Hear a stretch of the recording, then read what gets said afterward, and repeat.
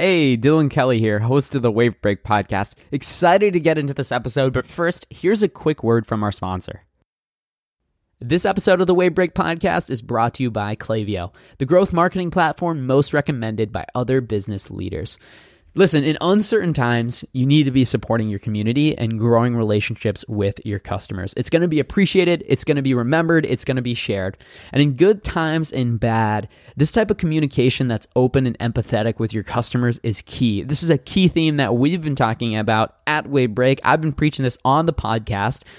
And when you're communicating with your customers in this way, the best way to do this is with email. It is and always will be one of the best channels for delivering communication like this. And what I love about Klaviyo is that email is one of its core offerings. And their personalization that you can do inside Klaviyo is just, it can't be beat. And when you leverage that personalization driven by a 360-degree view of the customer, these emails are going to feel more relevant and they're going to drive even stronger relationships. And Klaviyo gets it. They're not just, some company. They understand how challenging it is right now for every entrepreneur. It was hard to get your business off the ground, and navigating these times is even harder. And if you're feeling overwhelmed with growing your business, know that you're not alone. Klaviyo is here to help you build relationships across any distance for your brand and create memorable and meaningful email marketing moments that last a lifetime. And that's how you build a successful e-commerce brand. And this is why I love Klaviyo so much, because they're on the same page with me and Wavebreak. Is like, we're not just about making more revenue. That's great. But what this is really about is an opportunity to create an amazing community with your customers. And the best way to do it is with email. And if you're not on Klaviyo, you got to get on Klaviyo. Visit klaviyo.com to schedule a free trial. That's KLAVIYO.com.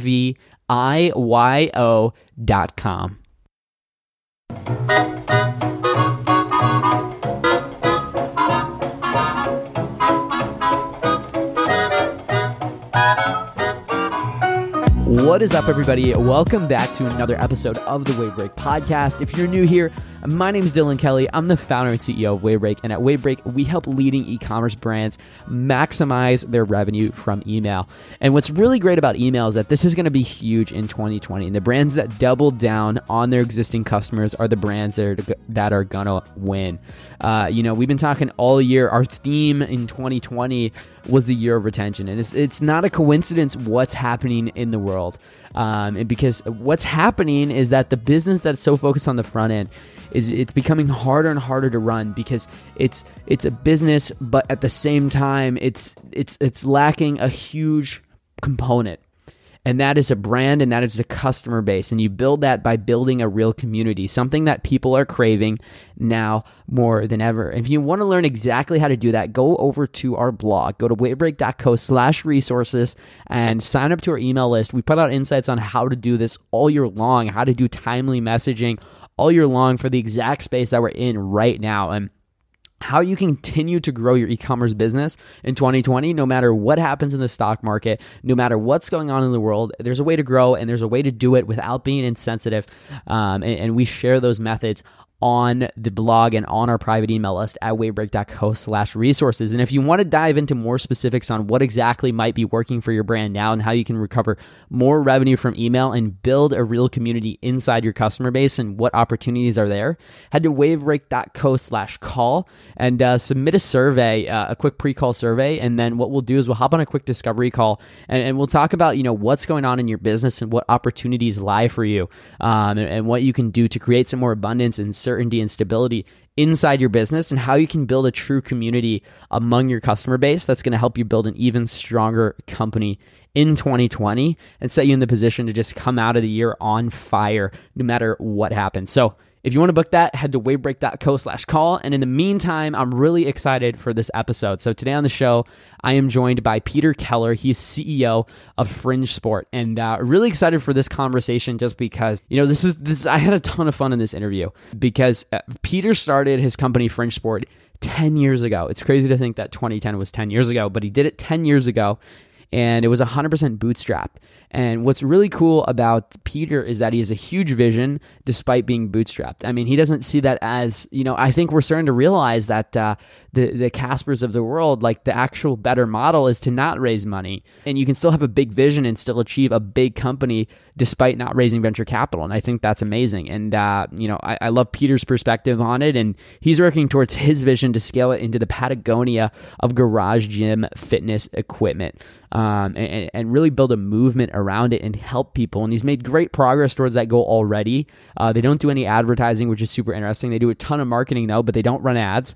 We talk about that and how they do that. And he's also done it without raising any outside investment. He has a really great strategy. And, I love his insight on that. We talk about the D2C apocalypse and everything that's happening there and how these companies are going public and losing their CEOs and just like everything is, all the shifts that have been happening in the marketplace in the last, recent months and years.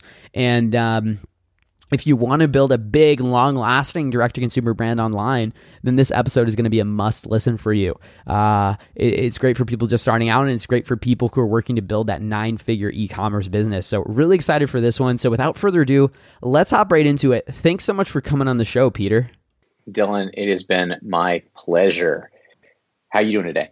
Dude, I'm doing great. I'm fired up. I'm excited for this one. We share a lot of the same values. So I'm really excited for this one. But before we get into that and we talk about some things we both have some really strong opinions on, can you tell us a little bit about yourself, your background, and Fringe Sport?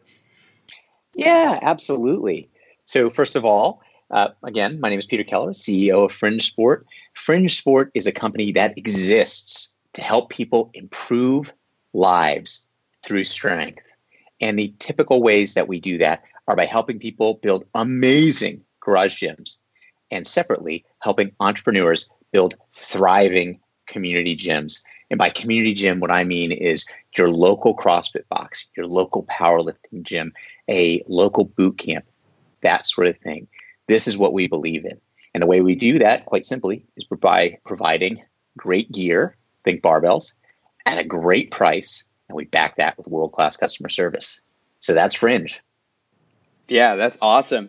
And something really interesting about your business is the way that you run it. Like, unlike a lot of companies who are raising money or leveraging credit, in your own words, you operate your company as what you call a third century trader. Can you tell us, like, what does that mean exactly, and how do you run this business?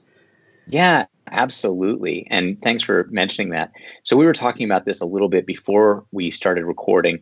Basically, I don't want to reflect negatively on whatever anybody else is doing for their business, but I've got a little bit of a different idea.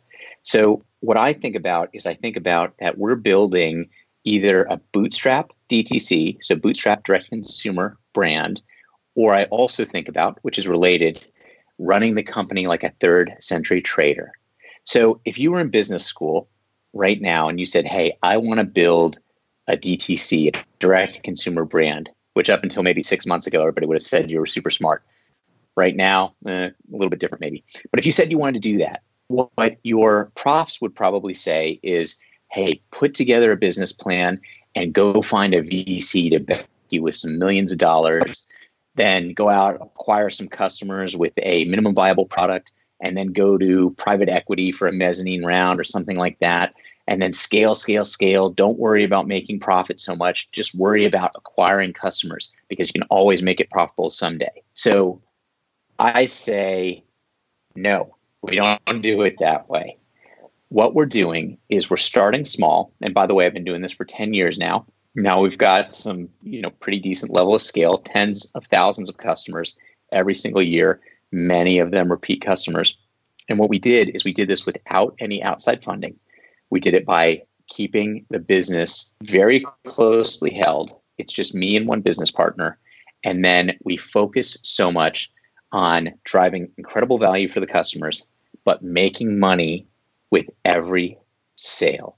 And so I put this like looking at the business like I'm a third century trader.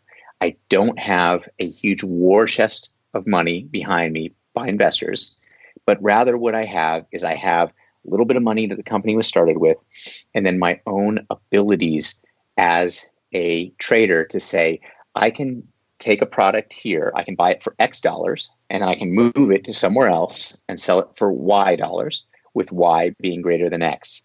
And I'm skillful at doing this. If I create a lot of value for our customers, then my war chest of money is going to get a little bit larger. If I'm not skillful at doing this for my customers, then the war chest is going to get smaller or eventually disappear, in which case, boom, there's nothing else to be done. So the reason that I run the company this way is because it provides so much control. Again, I mentioned very closely held company, just me and one business partner. I don't have any private equity, any VCs, anybody like that I have to answer to that are going to push me to do things that are not in our customers' interest. And fundamentally, that's what we're trying to do. So we're in strength and conditioning. Very specifically, the way we make money is by developing, marketing, selling barbells. And what I often say is we sell barbells to people who care too much about barbells. So we're able to obsess over that customer experience while at the same time retaining control over what we do. If I want to create something new and innovative and quirky and cool that I think it's cool, I can totally do that. And if it's successful, awesome. It's going to feed back into that war chest. If it's not successful, oh crap, I've got to figure that thing out. So like I mentioned, we also think about this as bootstrap direct consumer. I will tell you, it takes a little while to get off the ground. When I had first started Fringe, I, at that time, had 10 years of experience in e-commerce, was doing pretty well as an employee. When I say pretty well, nice six-figure income, really cushy expense account, really great bonus structure going on. And it actually did take me 3 or 4 years after I quit that job to really start getting my income back. But if you do this path as an entrepreneur, you can actually, if you're successful, you can really control your own fate, and you can get back to where you were, and you can make a really massive difference for your customers. And so that's why I think about the business as a third century trader would think about his business.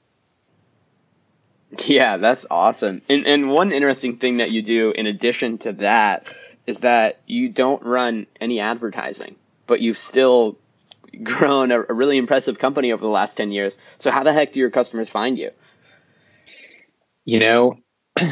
There's a great article that I read about every quarter. It was written by Andy Dunn, the founder of Bonobos. And it is called, I'm slightly forgetting the name, but I think it's called Startup Drugs. And what it talks about is how, and he wrote this a number of years ago, so he was mainly talking about Google ads at the time, but he talked about how advertising is a drug for a startup, for an e-commerce company. And what he says is that the drug makes you feel good right away because it provides revenue right off the bat. But the revenue comes at a really high cost, and you get hooked on the drugs. You're paying for that revenue. It's very expensive revenue, but you get afraid.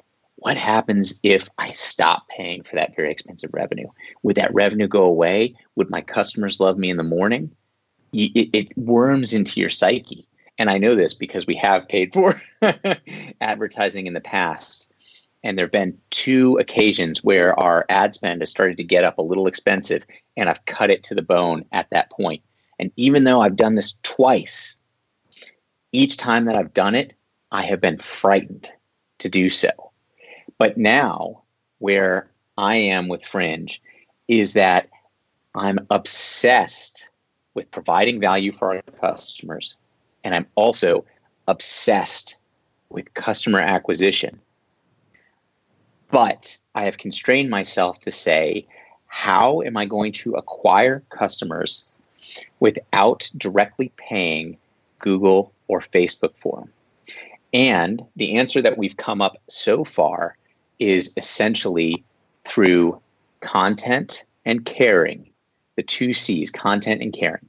So the number one element of it is content. We are lucky and blessed that we're obsessed with people who are building garage gyms, of which I'm one of those people. We're also obsessed with entrepreneurs building thriving community gyms, which I'm also one of those people. As I talk to you right now, I'm on the second floor of my house, and underneath me, directly underneath me, is my garage gym. I've got a 3-car garage, and I have got a badass home gym built out in that 3-car garage. I also mentioned earlier that we at Fringe Sport own and run the only free gym in the United States. All that we're trying to do with that free gym is provide an amazing community experience to help people improve lives through strength. And with both of those situations, what I'm trying to do is understand, what do people who have home gyms, garage gyms, what do they obsess about? And if you dig into it, you'll see they obsess about barbells. I mentioned earlier on this that we design, develop, manufacture, and sell barbells to people who care too much about barbells. Now, for most people, most normals or normies as we call them, they would look at a barbell and they'd say, hey, a barbell's a barbell. Maybe if I pay more, it's a stronger barbell, right? But the reality is actually you might pay more and it might not be a stronger barbell. There's so many different variations in bars once you start caring way too much about them, of which I'm one of those people who cares way too much about them. And so we can write. Me too. I'm nodding my head back here. I love it. Like, there is a difference between a bad bar and a good bar. Exactly. So what we do is we try to create content that helps people understand, even if they don't buy a barbell from us, how do they pick an amazing barbell? I will say, for example, some of the best content that we produce is around how to buy equipment used on Craigslist. And every now and then I talk with somebody who kind of doesn't get the marketing angle so much. And they're like, hey, Pete, if you're trying to sell barbells, why are you telling everyone how to buy barbells on Craigslist, which doesn't support you at all? And what I say is, hey, it's not about supporting Fringe. It's not about selling a barbell. It's about connecting with those customers. And they're all surfing Craigslist and surfing Facebook Marketplace and trying to pick up some fitness equipment, some strength and conditioning equipment at a discount price. Why don't we help them do that? Because they're either going to figure it out on their own and just do that, and we won't be involved at all, or we can help them do that, and then we will be satisfying one of our whys, the great why of Fringe Sport, which is helping people improve lives through strength. So we focus a lot on content, and we provide that out there for our clients free of charge. And enough of the clients say, hey, Fringe is pretty cool. They helped me buy this barbell on Craigslist. Maybe when I buy the weight plates, I'm going to go to them. Separately from that, we do the same thing for the community gym owners. I'll tell you a secret. Life is tough out there, especially now. But generally speaking, someone who becomes a community gym owner is not really looking to just be the best capitalist in the world and make the most money they can the most money they can possibly make. What they're really trying to do is, generally speaking, they're trying to help people. They believe, like we believe, that stronger people live longer, happier, healthier lives. And they become a community gym owner. They either start their own gym or buy a gym because they want to help people change lives. Now, what do these community gym owners talk about? Surprisingly, a lot of the stuff that they talk about, that they're confused about, that they don't understand, is the business side of the business. And so what we do is we produce a lot of content and support for them around the business side so that they can learn, and it frees them up to spend more time doing what they love and what they got into the business for, which is to help people. And that's really what most of our marketing is really content focused.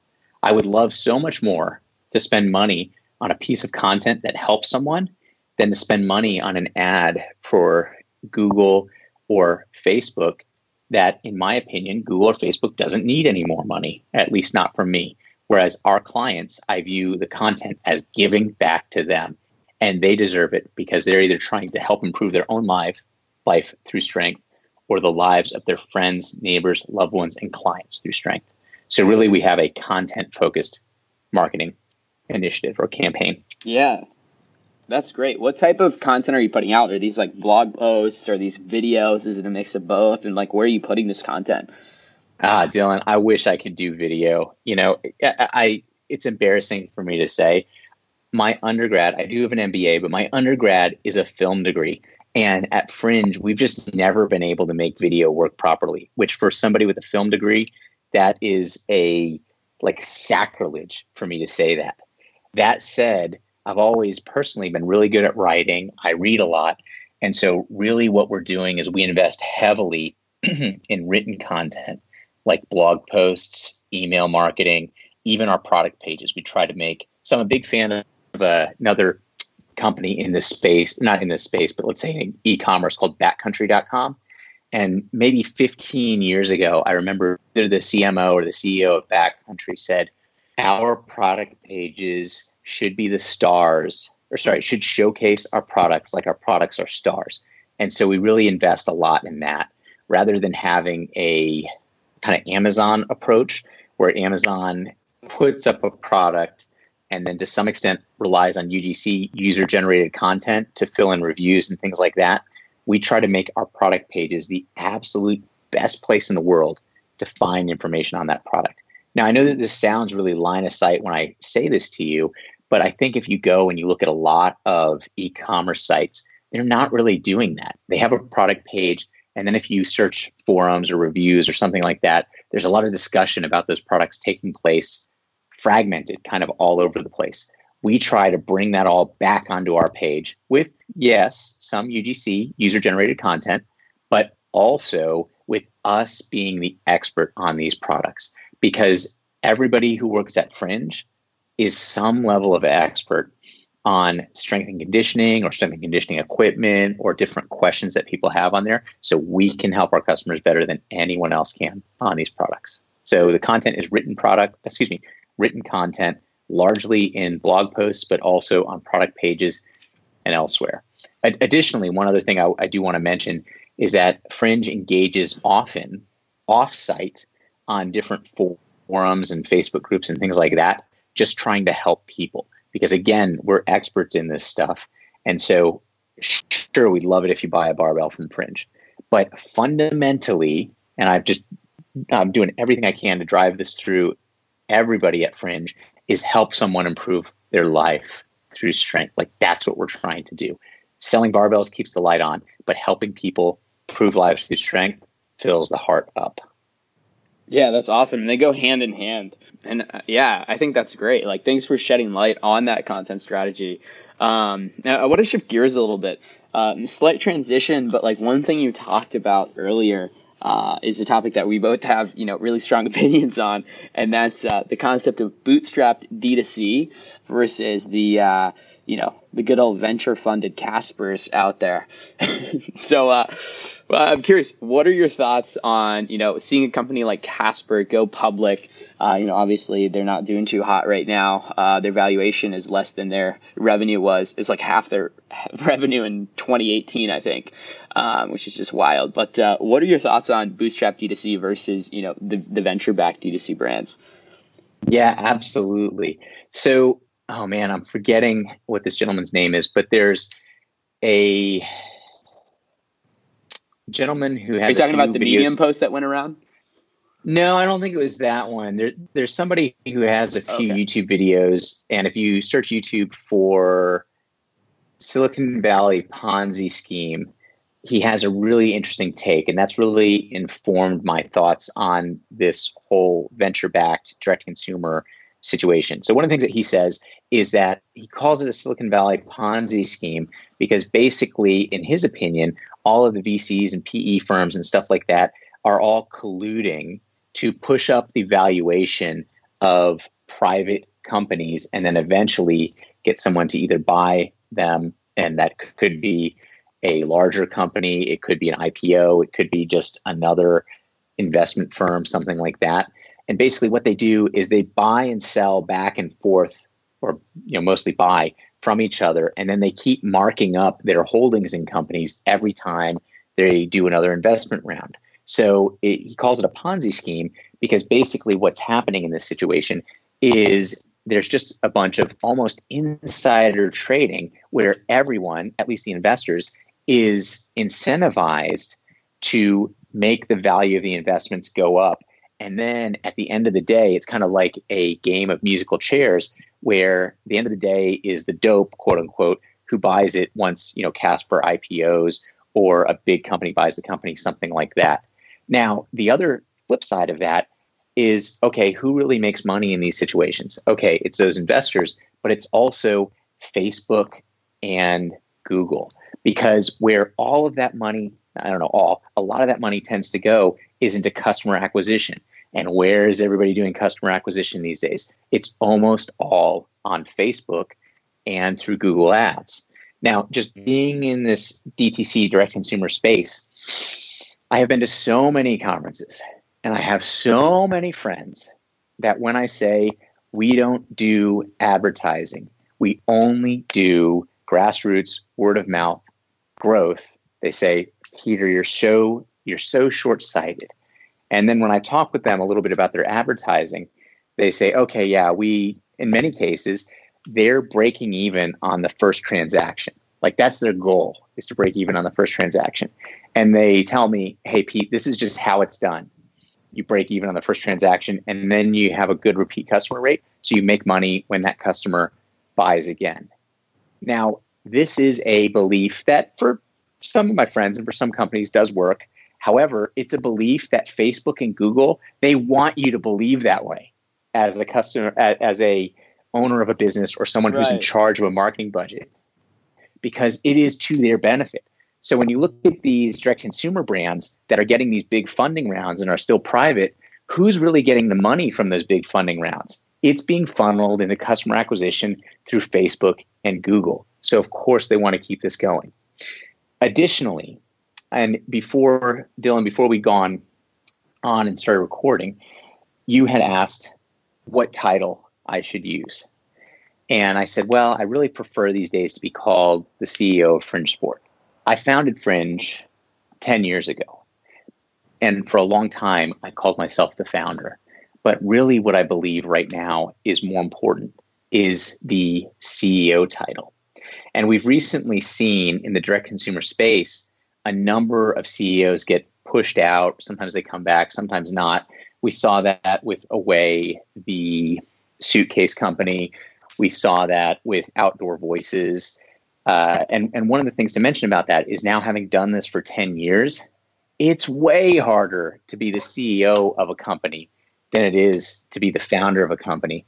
Because if you're the founder of a company, basically everybody forgives almost every mistake that you make because you're a founder. Like, oh, of course you're going to make mistakes. Like you're, figuring this thing out. You're the visionary. And yeah, of course the visionary tramples on a few people or makes a few wrong turns. However, when you're a CEO, that's a real professional title. And there's a lot less forgiveness there. Now, if you're a venture or private equity funded direct consumer brand, you lose control in that situation. And so you may make some money. I would guess you're probably not going to be very happy while you're doing so because you're under really intense pressure that may or may not be beneficial to your customers and your company. Whereas if you bootstrap it, the downside of that is that you're going to reach scale a lot slower. Again, I've been doing Fringe Sport for about 10 years. And just now we're starting to reach some real scale and really be able to impact a lot of people with our message that stronger people live longer, happier, healthier lives. And what we are here for is to help people improve lives through strength. So 10 years, that's a decade. That's a long time. I started Fringe when I was 30 years old. Now I'm 40. When I was 16 years old and my dad was 40, I thought he was an old man over the hill, didn't know what he was talking about. And now I'm there. And it's taken me 10 years with Fringe to get here. But I've had control the entire time. And I haven't had to sacrifice what I believed was in the best interests of our customers. And so that's one of the reasons why I try to advocate for bootstrap direct consumer, because I'm not the only one who's done it. I've had a little rocky road in different ways as I've gone around it, but I'm friends with Eric Bandholz and the rest of Lindsay and his other founders over at Beard Brand. And he's also followed the bootstrap path. I also have a number of other friends who have followed the bootstrap path. We'd mentioned Casper before. I'm friends with Ricky Joshi, one of the founders of Saatva mattresses, who actually, well, I won't say any non-public information about them. Let's just say that they're okay, though. So the main thing that I'm trying to say is, if you have an idea for a direct-to-consumer brand and you're a founder, or you're going to be a founder, there's going to be a cacophony of blog posts, of professors, of YouTube videos that say you have to go and take capital to grow your brand. And all that I'm trying to say, I'm not saying you're bad, I'm not saying you're stupid if you take capital and try to grow your brand. I'm just saying there's another path, and that path is bootstrapping your brand. And in the bootstrap path, it takes longer, but you maintain control. And you can ultimately be in charge of your destiny if you're willing to go a little slower, but you have the intestinal fortitude to go alone and to not bring that money in. So that's really my whole thing. If you want to go down the venture or private equity path, go down the venture and private equity path. That's cool. I'm not going to say that you shouldn't do that. I'm just trying to say there are many people who will tell you that's the only way to go. And I'm standing here saying it's not the only way to go. So that was my screed. Yeah, no, that's awesome. I love that. And I completely agree. And I think it's really interesting to see, like, you know, these D2C brands play out. I mean, just like you mentioned, Away Travel, Casper, like, you know, a few years ago, they were like the greatest brands in the world. And now it's like, run as far away from them as you can in terms of, like, I mean, the businesses that are going to last and the businesses that are actually going to survive aren't the ones that are funded. It's the ones that have been built slowly and steadily. Like, the same with my clients, the same with all the people on my podcast. Like, most of them were started by people like you who, you know, they started with, you know, whatever money they had and then slowly but surely worked it up from there. And I mean, I believe that's the future, right? Just because it's like, I mean, first of all, that's how business, just like you talk about, you know, being a third century trader. You know, you think back to like 100 years ago, 200 years ago, when some of the biggest brands we know today were started. I mean, it's just like you start with your $100 that you had at the time. And then now it's like, you know, these Fortune 500 companies. And it's kind of like going back to that on the D2C side. Let's take a quick break to talk about screwing up. Listen, accidents happen. Maybe you installed an app in your Shopify store and it messed up your theme, or a CSV import wrecked your product catalog. And there's this common myth that when things go wrong, Shopify can just help you, and they have this magic undo button that they can apply to your account and fix everything. But that's not true. Shopify can't do that. So what do? Well, you need to use Rewind to protect your store with automatic backups. It's like having your very own magic undo button. And best of all, if you sign up at rewind.io and respond to any of their welcome emails, because they're a sponsor of the podcast, all you got to do is mention the Wavebreak podcast and they'll get you your first month for free. So go check Rewind out at rewind.io. I mean, who made it work? In the VC world, like, just like, was it not sunglasses, the eyewear company, Warby Parker, like, that's it. Everyone else seems to be not doing too well. And I want to mention that I don't have any insight or like friends high up in Warby Parker, but one of the things that I have read, and you can believe or not believe this, is that 80% of their customer acquisition is organic. So they do run ads, of course, and they do that. But I did read recently that 80% of their customer acquisition is acquired organically. So that's a massive, massive number. You know, going back quickly to customer acquisition in Facebook, I have a few friends who run PPC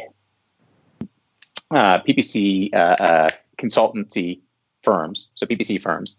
And a lot of times they will have clients that are acquiring customers at ROAS of 1-to-1. In other words, they're spending $1 to receive $1 in revenue. And that is supported by funding in the company. When I see something like that, I don't care what your margins are. It scares me. I just look at that and I say, wow, you're spending $1 in advertising to get $1 in revenue. And that doesn't even account for product costs, doesn't account for your overhead, doesn't account for fulfillment costs, any of that stuff. I know some people are make it work, especially if you have like a subscription type of model or if your margins are thick. But it just scares me when I see that, because anything goes wrong and you're in big trouble. I mean, we're staring right now down the barrel of what hopefully is not, but might be a major recession or even depression. You know, what happens to your subscription, your LTV, your lifetime value of the customer in a recessionary climate? I'm guessing not good things. Yeah, for sure. And a lot of these businesses too, like, I mean, just the state of 2020, it's going to really separate a lot of the real businesses from the people who have kind of been playing business these last few years. Like, there's a lot of companies out there that are just kind of like really nice to have products. And they're going to have to really, like, especially in the subscription base, like we've seen that a lot where it's like, hey, what type of subscription can I make to get in on the subscription trend? Just in general too, it's like the shores are coming out and we'll see what's exposed. But, the people who, I love the idea of like hearing that, the majority of customers coming from Warby Parker is organic. I think that's huge. It's not just like, how can we dump as much ad spend as possible to get as much growth as possible to get that valuation for, whatever reason, like obviously a lot of it's investor driven too. Because at that point, it's like you're CEO of a venture funded company. You don't have a lot of say, right? Like your boss is the investor. Yeah. And I do, but to be clear, there are career paths that have been built along there. Again, I've been doing Fringe for 10 years. We've been doing the slow and steady of the tortoise, and we've been doing really well with that strategy. I also have some friends that, have 2 or maybe even 3 startups, in some cases, even successful startups where there have been exits. And so at the end of the day, maybe they're smart and I'm the idiot. I don't know, but I'm just going my path. Yeah, and I think that's a huge lesson too. Like, we often get trapped in thinking there's only one way. Like, if everyone's shooting for a 1x return on ad spend, which just, I mean, that terrifies me, just like thinking about that, running that bank account and looking at those numbers coming in every month, not even being able to hit your numbers and like pay for stuff. Just like realizing that there is a different way. And like, I think that's how some of the most successful companies are built is, by asking like, wait, does it actually have to be this way? And then finding another way. And we're starting to run out of time here, but you mentioned exits. Like, I'm curious, like, what is your plan and your vision for your company? You've been running it for 10 years. Do you have plans of an exit? Do you want to keep running the business? You obviously sound like you really enjoy and love what you do. Like, what does your vision for the company look like? Yeah, thank you so much for asking. What I'm trying to build is the love child of REI and Patagonia in strength and conditioning. That is my BHAG, even though it doesn't have any numbers tied to it. I want Fringe Sport to be the nationally and internationally known best place for information, community, equipment around the garage gym revolution. There's a revolution going on right now where people are clearing the clutter out of their garages and building a world-class strength and conditioning facility right in their garage, mere steps away from their bed. And I want Fringe to be on the vanguard of that and leading that. Separately, I firmly believe that community gyms are viral change agents for health in the communities in which they exist. And we want to be known as the company, the best company, the friend that supports these community gyms and pushes that movement forward. Now, as far as an exit goes, I am terrified about the idea of exiting my company because I have no idea what I would do. I mean, right. My wife has this series of pictures of me on various beaches around the world with my laptop on my lap working on a beach while we're supposed to be on vacation. And every time we take one of these vacations, she takes a picture of me with my laptop on the beach. It's kind of her thing. And then she posted it up to her Facebook, and her friends are like, Valerie, you need to take that laptop away from him. You need to teach him how to stop working. And then she always replies back, this is what he loves. He loves what he does. So whenever we go on vacation, he wants to continue doing what he does because he loves it. So back to, an exit. We've talked about some numbers. There've been a few people who reached out here and there. It terrifies me. What would I do with my life? I genuinely believe that stronger people live longer, happier, healthier lives. And I don't know how I would reach those people if I didn't have the vehicle of Fringe Sport to reach them. So as of right now, like I mentioned, I've been doing this for 10 years. I just keep telling myself I'm going to be doing it for 10 more years. And then in 10 more years, I can see what goes on from there. But I would be overjoyed to pilot Fringe into the future more or less forever. Like if they pry my computer, my laptop from my cold, dead hands, and I was answering somebody on Reddit that wanted to know what to do with the sandbag, I would have lived a great life. Yeah, man, that's awesome. I mean, that's the dream. And you look at all the guys who have done that successfully. Like, I mean, a good example that comes to mind for me is like Warren Buffett. Like that dude has just literally done the same thing his whole life. And what's cool is like the business you're building is, exactly the type of business that's going to last long enough for you to do that, which is great. We're seeing these companies, not only in the venture funded D2C space, but on the side where like these last few years, with drop shipping being this, kind of, you throw up ads and you start printing money overnight, like those businesses aren't lasting anymore because they haven't built a real brand and a real community. And what's really cool, that a really cool thing I think a lot of people listening can learn from what you're doing is like just the way you're adding value and really building a real brand. Because like you read about the Patagonias and the REIs and all these companies, and that's exactly what they did in the beginning. And then the business was built as a byproduct of that. And now these businesses have been around for as long as we can remember, which is really awesome. Yeah. And if you look at it, I love working out. I love sports. I love the outdoors.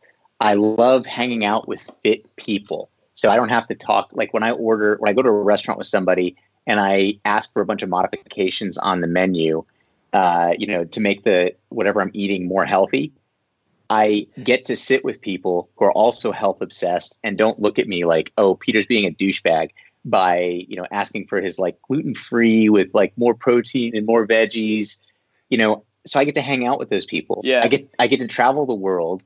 Like I said, I get to be fit. And by the way, fit people are generally more attractive than kind of normal people too. So I get to hang out with a bunch of like generally attractive people day in, day out. I literally own a gym and work in a gym because the gym is right next to my office. Man, it is the dream. I can't imagine anything else.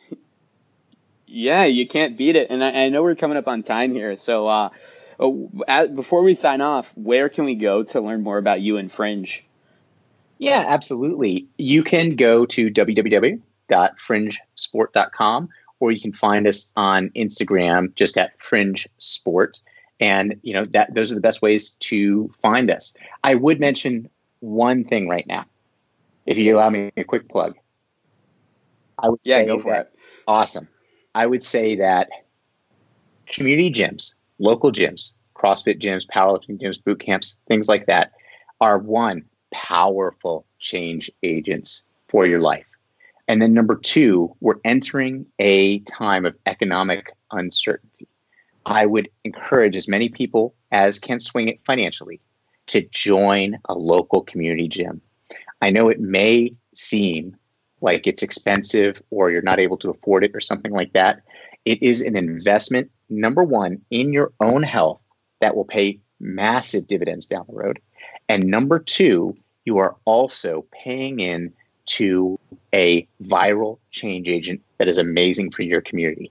So I would say if you at all can do so, join, pay for, and attend a community gym. It will change your life and it will change your community. And that is my plug. Love it. Not what I was expecting, but I think it's funny because like it's That's just the type of person you are, as you can see through the business you built and the way you do your content and the way you run things. So love the plug and more than happy to allow you to do that. And I'll link up everything that we mentioned, the Andy Dunn article. I pulled it up here on Medium here. I'll link that up. I'll link your site up and everything there. And really appreciate you coming on the show, Peter. Dylan, it's been a pleasure. Thank you. Now, listener, before I sign off, stop me if this sounds familiar. Your email marketing is stuck. You feel like you could be doing email better. You're not generating enough email revenue, and you feel like you're leaving money on the table. But you don't have the time to figure email out yourself or do it on your own because you have a business to run. Imagine this. Imagine not having to worry about leaving money on the table with your email marketing. Imagine not having to figure out what to send, when to send it, how many emails should look, what automation you need, what segments you need, how often you should be contacting your email list, or just worrying about sending the next email. You don't have to worry about any of that. Imagine having peace of mind knowing that your email marketing is generating sales in good hands. At Wavebreak, we help Shopify stores maximize their email marketing revenue. That's it. We don't do anything else. And we've created a system called the Wavebreak method that, number one, makes you less dependent on Facebook or other marketing channels. Let's say something bad happens. Facebook says, "See you later, Shopify store," and they just completely kill your ad traffic overnight. You don't have to worry. You don't have to stress because you're good to go because you have a cushion of email revenue.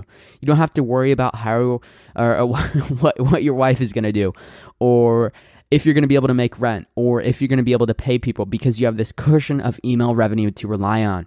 Number two, the second thing this does is huge. And it's how stores scale from 7 figures to 8 figures to 9 figures. And the secret is repeat purchases. The Wavebreak method gets rid of one-time buyers and increases repeat orders. Number 3, it keeps your email list engaged. You don't have to worry about Black Friday and beyond. We'll figure out the ideal amount of times that your list needs to be contacted to maximize revenue, and then we'll execute it for you. If you want to learn more about this system and how we can work together to apply it to your business, go to wavebreak.co to schedule a call with me. And I'll personally send you my calendar link and we can chat one-on-one. Now, I don't have unlimited time to do these calls. I can only do a couple of them per week. So if you want to get your call, go sign up at wavebreak.co for it as soon as possible, and we can talk about how we can work together.